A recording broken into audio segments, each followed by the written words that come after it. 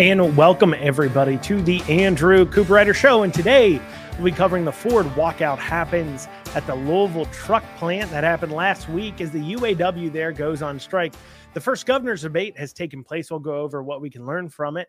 Then finally, Louisville city government goes full crazy when it installs a feminine product dispenser in the men's bathrooms in government buildings. We'll have all that and more today on the Andrew Cooperrider Show. And as always, if you want to hear that last story, the City of Louisville installing feminine product dispensers in the men's bathrooms, feel free. You got to head on over to the podcast format and take a listen to this show there. I only do that last story for those who are listening in the podcast form. And you can catch that on Spotify, Apple, Amazon, Google, iHeart, Pandora, all other major podcasting platforms.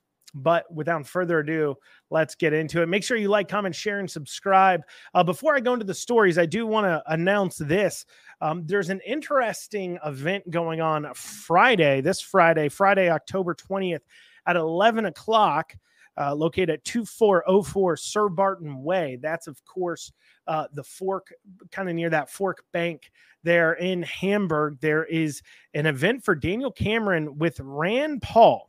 Daniel Cameron and Rand Paul will be doing an event there, 11 a.m. Friday, October 20th. Kind of interesting to say the least. You know, out of our state politicians, Rand Paul seems to be the one putting the most amount of public effort, at least, into Cameron, doing events with him and everything else. I know I've seen Massey doing some events with Cameron as well. I don't know if, you know, people like Comer and Guthrie and others, and Andy Barr, I think, has done a few events, but this is the first kind of major politician to do an event with Daniel Cameron, Rand Paul. So make sure you put it on your calendars. Once again, that's Friday, October 20th at 11 o'clock at 2404 Sir Barton Way here in Lexington. So 8,700 Ford factory workers at the Louisville truck plant walked out on Thursday, bringing the UAW strike to Kentucky. Of course, this has been a nationwide strike. They hadn't striked yet here in Kentucky. Oh, they did there just the other day.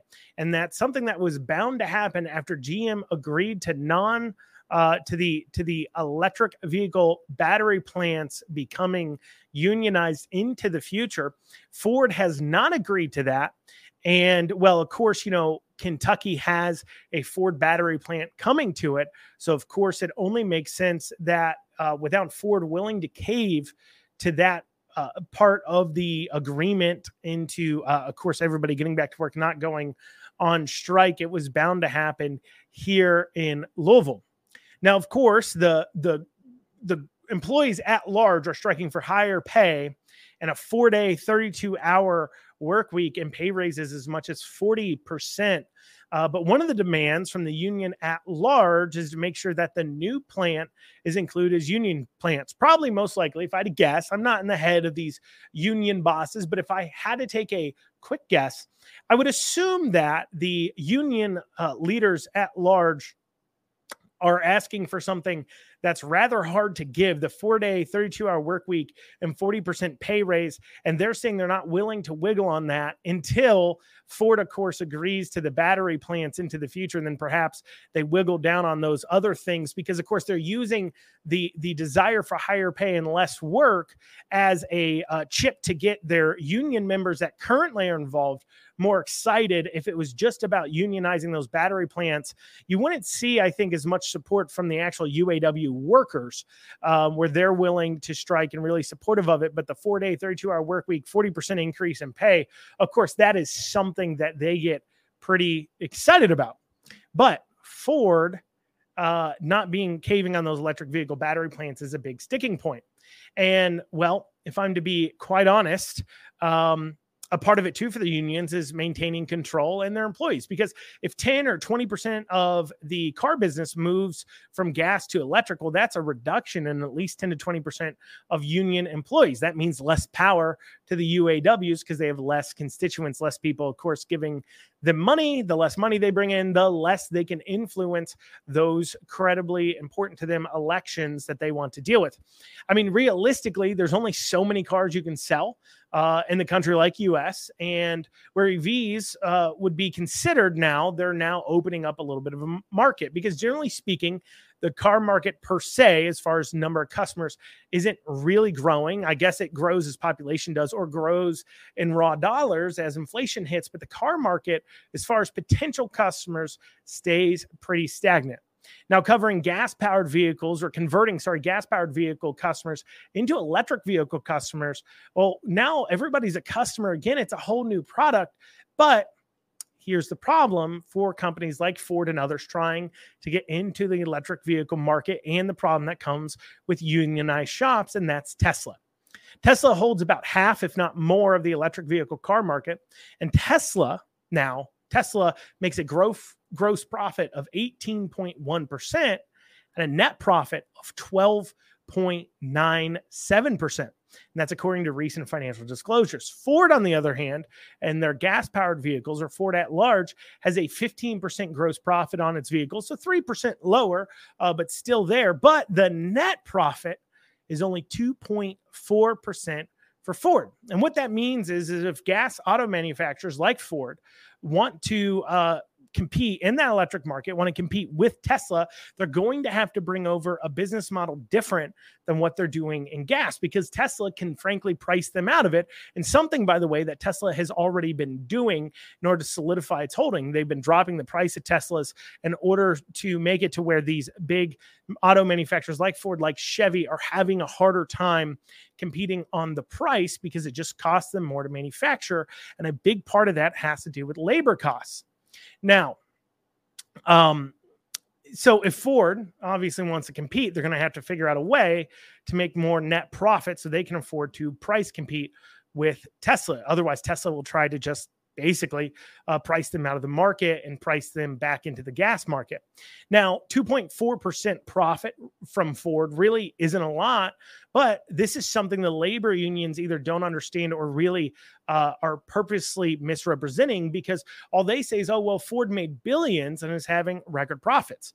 Well, of course, record profits are going to happen when you have crazy inflation rates like we've had over the last several years. And also, the unions don't understand that business, especially a new business area like electric vehicles, isn't a build it and they'll come kind of situation right now. You're going to have to compete. Now, according to Bloomberg, Ford, when considering total compensation, this includes hourly pay, benefits, and per hour tax costs. Because remember, what you pay in taxes to the federal government, like Social Security and Medicare, your employer matches. Also, you got workers' comp, which is on a percentage base, insurance, health insurance, a whole lot of other things that go into the expense. So the total cost per hour, according to Bloomberg, is $64 per labor hour.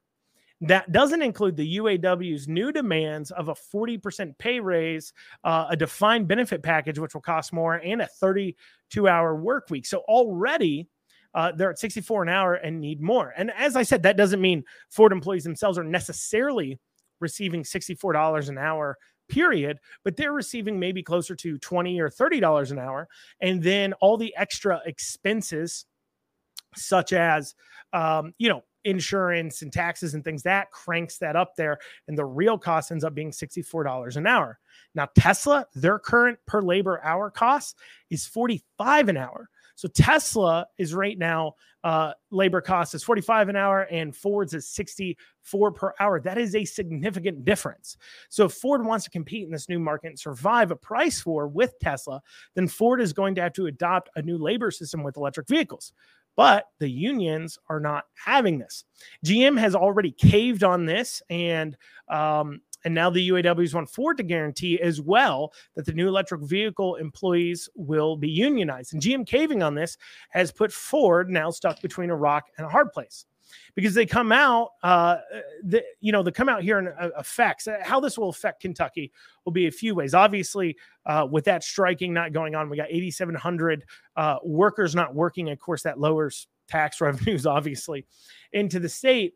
But for right now, obviously, to kind of force this price comparison going on, one thing that the federal government is doing is they're actually going after Tesla a whole lot, in case you haven't noticed, and in a large part due to this dispute, because the UAW is sitting there saying, well, we can't unionize because Tesla plants are lower, and they're saying, well, we can't unionize that. We have to compete with companies like Tesla. So the UAW is putting pressure on Biden, on that federal government, to go after Tesla.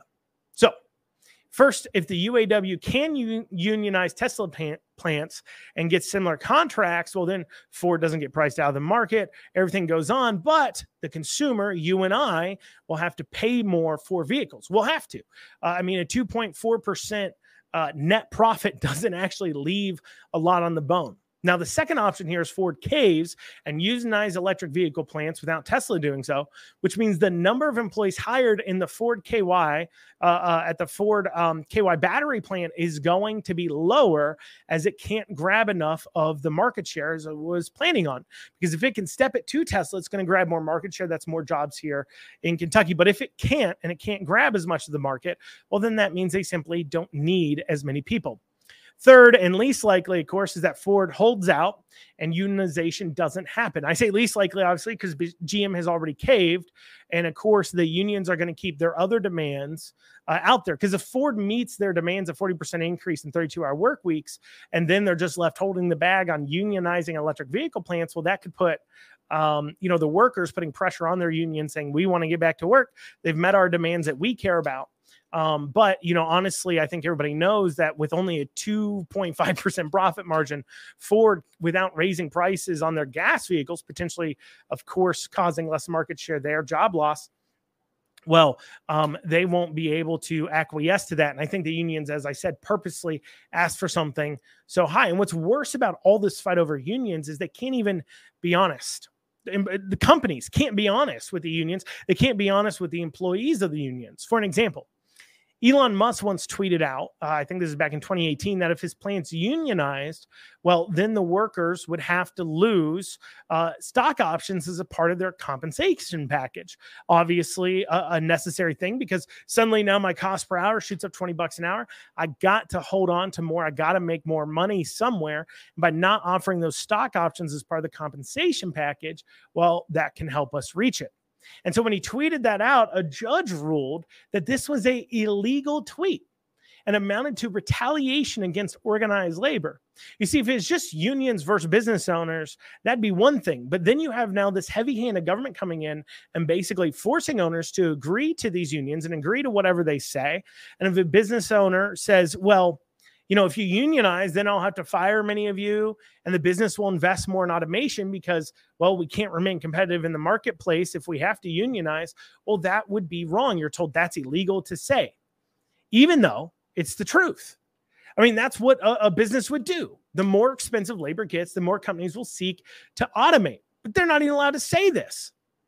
Right now, the unions are striking, saying that a company that makes 2.5% net profit is just a bunch of fat, greedy jerks and need to pay up. To say another way, imagine you own a business that makes $1 million a year gross, and you invested $1 million to get it started. It's like your employee saying to you, you make too much and need to pay them more because you're making $25,000 a year. That's 2.5% of $1 million, $25,000 a year in profit. And I get it, the 2.5% when it comes to Ford amounts to billions, because of course, those 2.5%, that pie is much larger than $1 million, but so are the investments people are having to give. Ford is investing billions into their electric vehicle market. And so while you may look at that and say, Andrew, that's not fair. That's a smaller thing. Well, it's to scale the same exact things. Everything is just more expensive. The business on cars doesn't cost $1 million to get into. It costs billions to get into. So going back to the example, if you invest $1 million, well, if the business goes down, what do the employees lose? They lose a job. Yeah, they go out and get another one. I know that can be harder than, of course, it sounds sometimes, but they didn't lose anything that they've thrown in. Like the time they put in, well, they got paid for that. But if the business goes down, the owner, in this case, would lose their $1 million they put in to start it. And of course, the work that they put in to make that money. or to work that they've done in the business for free, effort they put to it in hopes that their investment pays off. Well, they've lost it all. The employee hasn't lost anything. That's why businesses deserve to make a profit. That's why investors deserve to make a profit. They are risking far more than the workers ever will because they have no guarantee of pay while the employees do. You know, a great example of this that somebody once said, gave an example on was if somebody pays you to dig holes, digging for gold, let's say. They say, there's gold out here somewhere. I'm going to pay you $100 a hole to dig a hole. And on the 100th hole, you find gold. And the owner comes in and says, oh, there we go. We found gold, takes the gold and sells it. Now you say, well, I deserve a piece of that pie. But what if you dug all those holes and you never found gold at all? Would you be willing to give that money back to the employee? Of course not. Now I get it. Sometimes you'll say this is different because these are all billionaires and everything else, but it's not. I mean, who owns Ford? Remember, Ford is publicly traded. And I'll give you a hint. It's not just a bunch of millionaires and billionaires, as Bernie Sanders would like to say. Pensions, retirement plans, 401ks that are put into hedge funds and then invested, money being risked and invested in businesses like Ford, that the hope is for a payoff. You know, people talk about, well, Ford's doing all these stock buybacks. Well, they do stock buybacks so that way when they have money now and investments paid off, they can then sell stock into the future to raise money to make the investments that they need to make. The money is not just going to a person to buy a private jet. It pays grandma's mortgage and puts foods on people's tables after they've retired. You see, the liberals, the socialists, and the Democrats, I've repeated myself, have gotten people to think of companies as mean or evil, that they've gotten you to hate CEOs because they get paid a lot, but they want you to forget who actually profits off these publicly traded companies. Sure, the CEOs get paid a lot, but it's a competitive marketplace. It's competitive.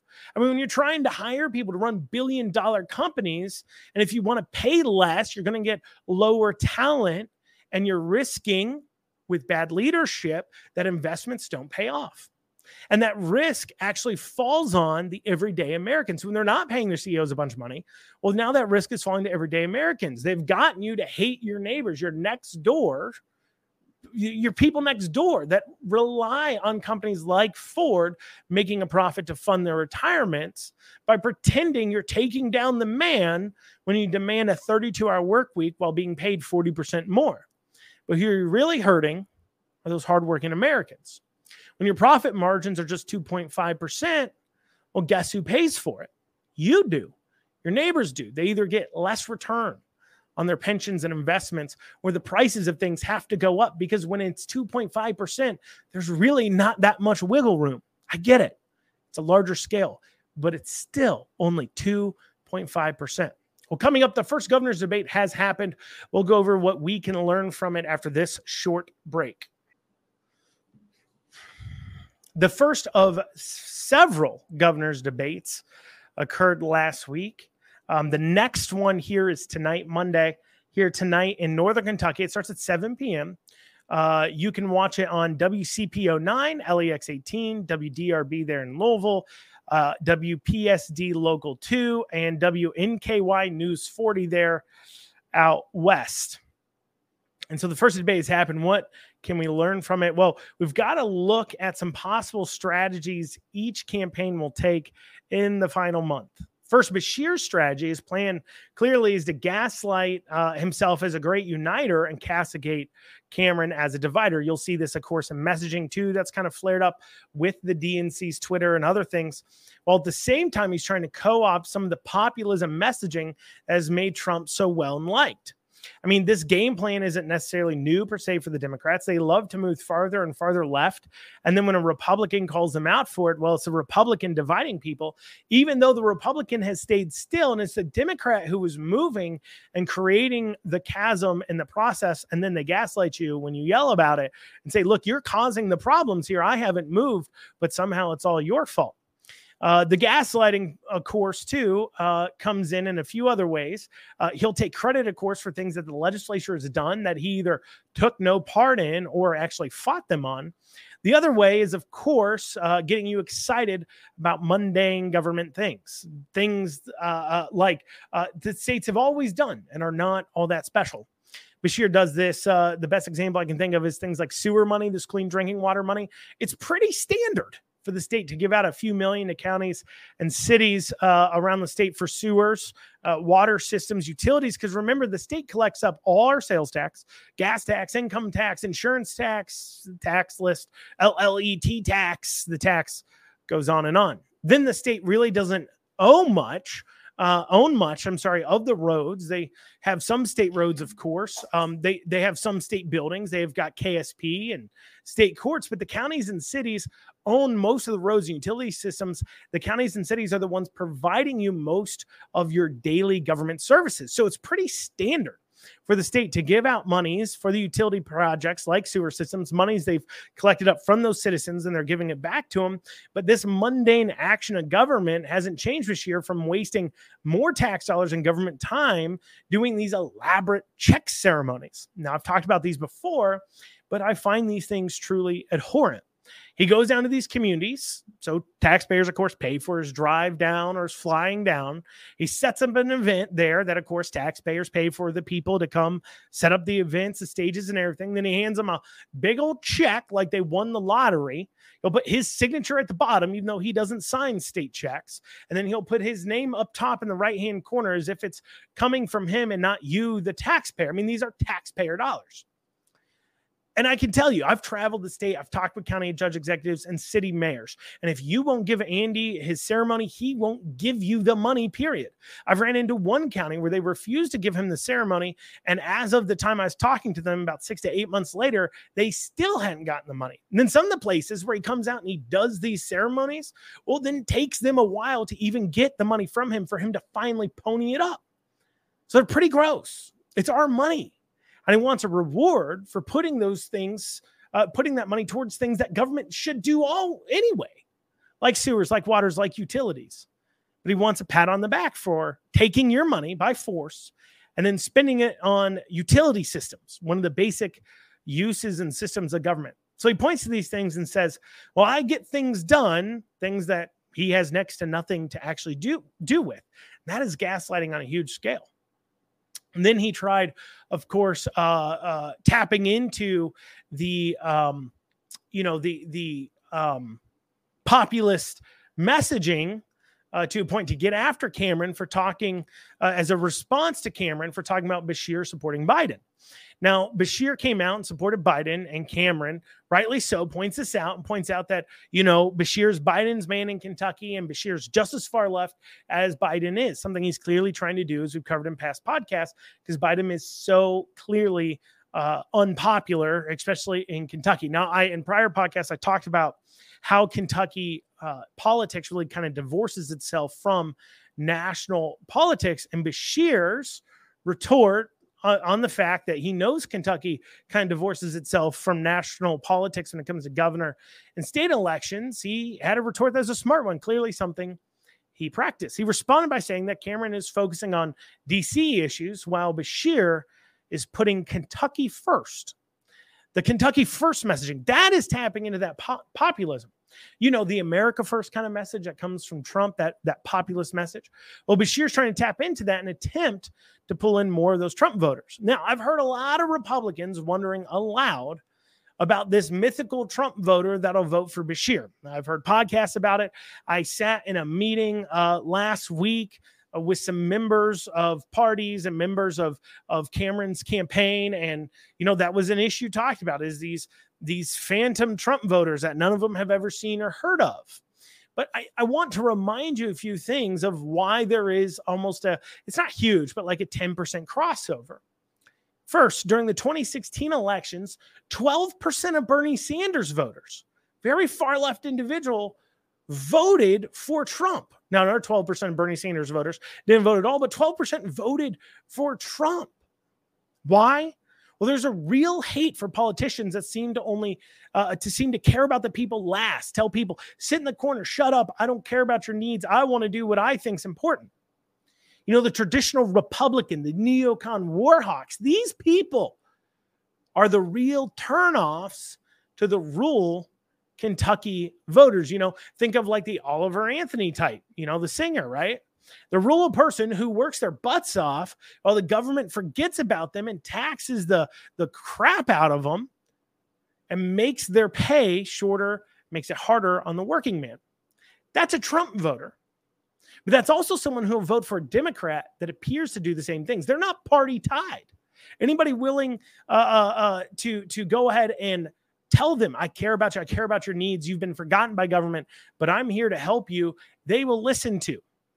This is why Eastern Kentucky was such a Democrat stronghold for so long, until Democrats, of course, started coming after coal, their jobs, and being extremes on guns and babies. These working people, because now the Democrats were also the people leaving them behind, these people, they don't care about party. They just care about the fact they're being screwed over. And honestly, Beshear has done a better job messaging to this voter than Cameron has. Beshear hasn't done a better job for them, because Cameron could talk about wasteful spending and programs that government puts together that Beshear's decided to fund that only help people who are having sex with the right person or has the right skin color. Things that message to those hard workers and point out what Beshear has done to screw them over. Even messaging harder on the unemployment disaster, the unemployment system that still isn't fixed, despite Republicans giving Beshear all the resources and money he would need to fix it. That's messaging that could be potent for the rural working man, the person that Beshear's winning over with his Kentucky First. Look at all the great things I've done for you through government. That messaging he's doing, you could win them over by pointing out all the things he's done bad. Now on to Cameron's performance during the debate. Cameron hit Beshear on, of course, his far left ties and his endorsement of Biden. He also pointed out, Cameron did, that he could get things done because the legislature, obviously, and he's referencing his catch-up plan here, that he can work with the legislature. Beshear doesn't. Pointing out, of course, Beshear's promises on education are lies. Obviously, as I've gone over in this podcast, Beshear has promised year after year after year a raise to the teachers, yet can't get it done. So they're lies. Now, what I wish Cameron would do is get passionate about some points, get something in over Beshear's failures, not just COVID either, saying with passion. Beshear says he cares about you. Did he care about you when he unemployed you and sent you into a broken unemployment system, a system he still hasn't fixed? Did he care about you when he wanted to force quarantine and possible arrest because you God-loving Kentuckians went to church on Easter?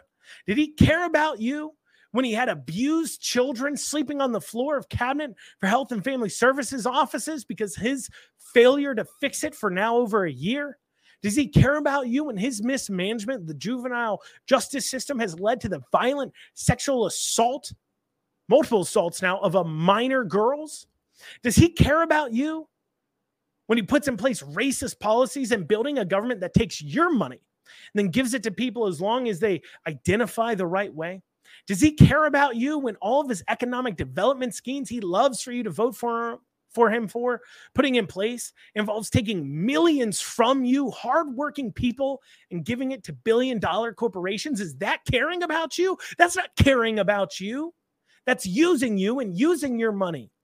It's time we elect somebody who, when he says he cares about you and is here to serve the people, he means it. Now, that would send a message. But Beshear, he can't say this. I'm sorry, Cameron can't say this for two reasons. First, unfortunately, Cameron most likely agrees with the hundreds of millions being given to private corporations. That's very unfortunate.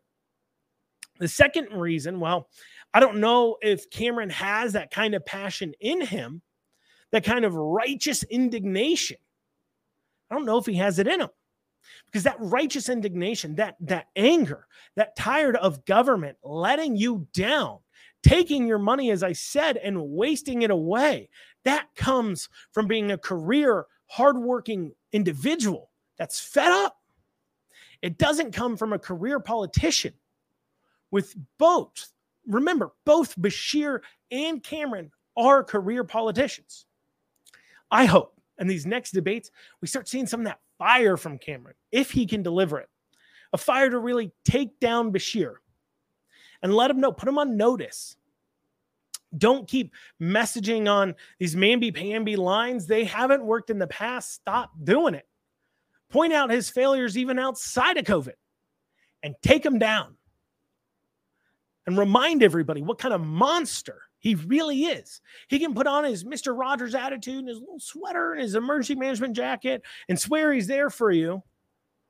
But he's a failure. Point out his failures. Western Kentucky Relief Fund, his management of that. Point out his failures. And do it with passion, not casual politician, but do it with somebody who's righteously and correctly upset with the way this is going. Now, that's what we have time for you all listening on the video format on YouTube, Facebook, or Twitter, Rumble. But for those of you listening to the podcast format, bear with us. After this short break, we're going to be talking about the Louisville city government putting in place some of these feminine product dispensers into men's bathrooms. We'll be covering that after this short break. If you're watching this on Facebook or YouTube, Rumble, or Twitter, head on over to the podcast format and listen to this last story. It's a doozy. We'll see you after this. Louisville Metro Department of Public Health and Wellness, as a part of a pilot project, which is a joint effort between the Louisville Metro Department of Public Health and Wellness and the Office for Women, which is interesting that the Office for Women, so a department meant for women, is putting in dispensers that carry free menstrual products in 18 restrooms there at the Louisville Metro Department of Public Health and Wellness, inside their departments there. That is pretty crazy, to say the least. Now, this is run by, it would appear, of course, to be run by the City of Louisville. After all, its department is on the Louisville KY government website. And the reason why I say that is because, of course, health departments are typically run by state statute, and kind of a part of Cabinet for Health and Family Services kind of runs them. It appears this is more of a city side of things. According to their website here, the Louisville Metro Department of Public Health and Wellness is a department that focuses on administration, environmental health services, and Center, of course, for Health Equity. And they've decided to take this crazy route of putting menstruation products in the men's bathroom. As I said, it's funny that this is a partnership between the Center for Women, because you'd wonder, what is the Center for Women caring at all about what goes on in a men's bathroom? I mean, after all, isn't their mission supposed to be to focus on women? And even if we buy into either they're admitting by doing that, they're either admitting that trans men are not men, they're women, therefore they fall under the department of under the auspices of this organization that's supposed to be for health of women, or suddenly this department is taking its resources and spending it on men and promoting men now. And if I was a woman in Louisville, I'd be pretty upset. I thought this department, this organization, is supposed to focus on my needs, not the needs of men. And of course, this idea that men menstruate is this crazy far left idea that, of course, that a person who identifies as a man is somehow having periods, because, of course, they're not a man, they're a woman. Same idea that they have of this man can get pregnant. Well, men can't get pregnant. That is women who can get pregnant. And of course, Cameron and others in the Republican Party jumped on this to point out how crazy, of course, this is. This is insanity, which it is insanity to offer up these types of items at this place. Now, what I loved is the people trying to defend this, saying, well, you know, they're just putting it up. One comment I saw, they're just putting it up so men can help women in their lives who are menstruating, which is crazy. I've never heard of a man, an actual man, carrying around tampons and pads on his person, just in case somebody around him needs one. I mean, if you're a woman and you're sitting around talking with your gal pals and you're like, oh man, Does anybody have a tampon or a pad? And a guy leans over and he's like, I got one for you. Wouldn't that freak you out? That'd be a little strange, wouldn't it? I know women, of course, or at least I'm told that women will share these types of items as needed, and that makes sense. But to have a guy lean in, that would be very strange. I would look at him like he's weird. You would look at him like he's weird. Any sane person would look at this and say, this is absolutely ridiculous. And it's just another example of taxpayer-funded craziness. These are the types of things to point out that are happening right now with your dollars. That isn't just happening with the Louisville government, but also happening with Beshear and his state policies. This is something to zero in on. Like I said, Cameron tweeted this out. Other people tweeted this out to point out how crazy it is, point out how crazy Democrats are for buying into this lie, this crazy lie, but pointing out that these types of programs are going on all over the place here in Kentucky, and this push that men are women and women are men and blah, blah, blah, blah, blah, that runs deep in the Beshear administration. We saw him veto, of course, the bill protecting women's sports. We've seen him, of course, veto any bills to address the trans epidemic as it should be, as a mental health crisis, that these people are not mentally healthy. To think you're a different gender is not mentally healthy. To actually believe you're a different gender than what you are is not good. You hate your body. You hate the body you're born in. Generally speaking, when somebody hates the body they're born in, we say that is a person who's struggling mentally. They need our help. What we don't do is buy so much into that confusion, buy so much into that lie they're telling themselves, so much so that we're going to provide them menstruation items, pads and tampons in a men's bathroom to somehow say that this is perfectly normal for a man to menstruate. Isn't perfectly normal. Not at all. It isn't normal. It isn't normal for men to have to sit down to pee either. I'm just saying that. I said it, okay? I'm just saying that men generally don't have to sit down to pee. I know some men maybe do, but yeah, generally speaking, men stand and pee at urinals or into toilets. But of course, you know, I'm just talking, as long as we're talking about men's bathrooms here, I didn't bring it up. The crazy far left people did. As long as we're talking about that, I just want to plug in that men don't typically sit down to pee.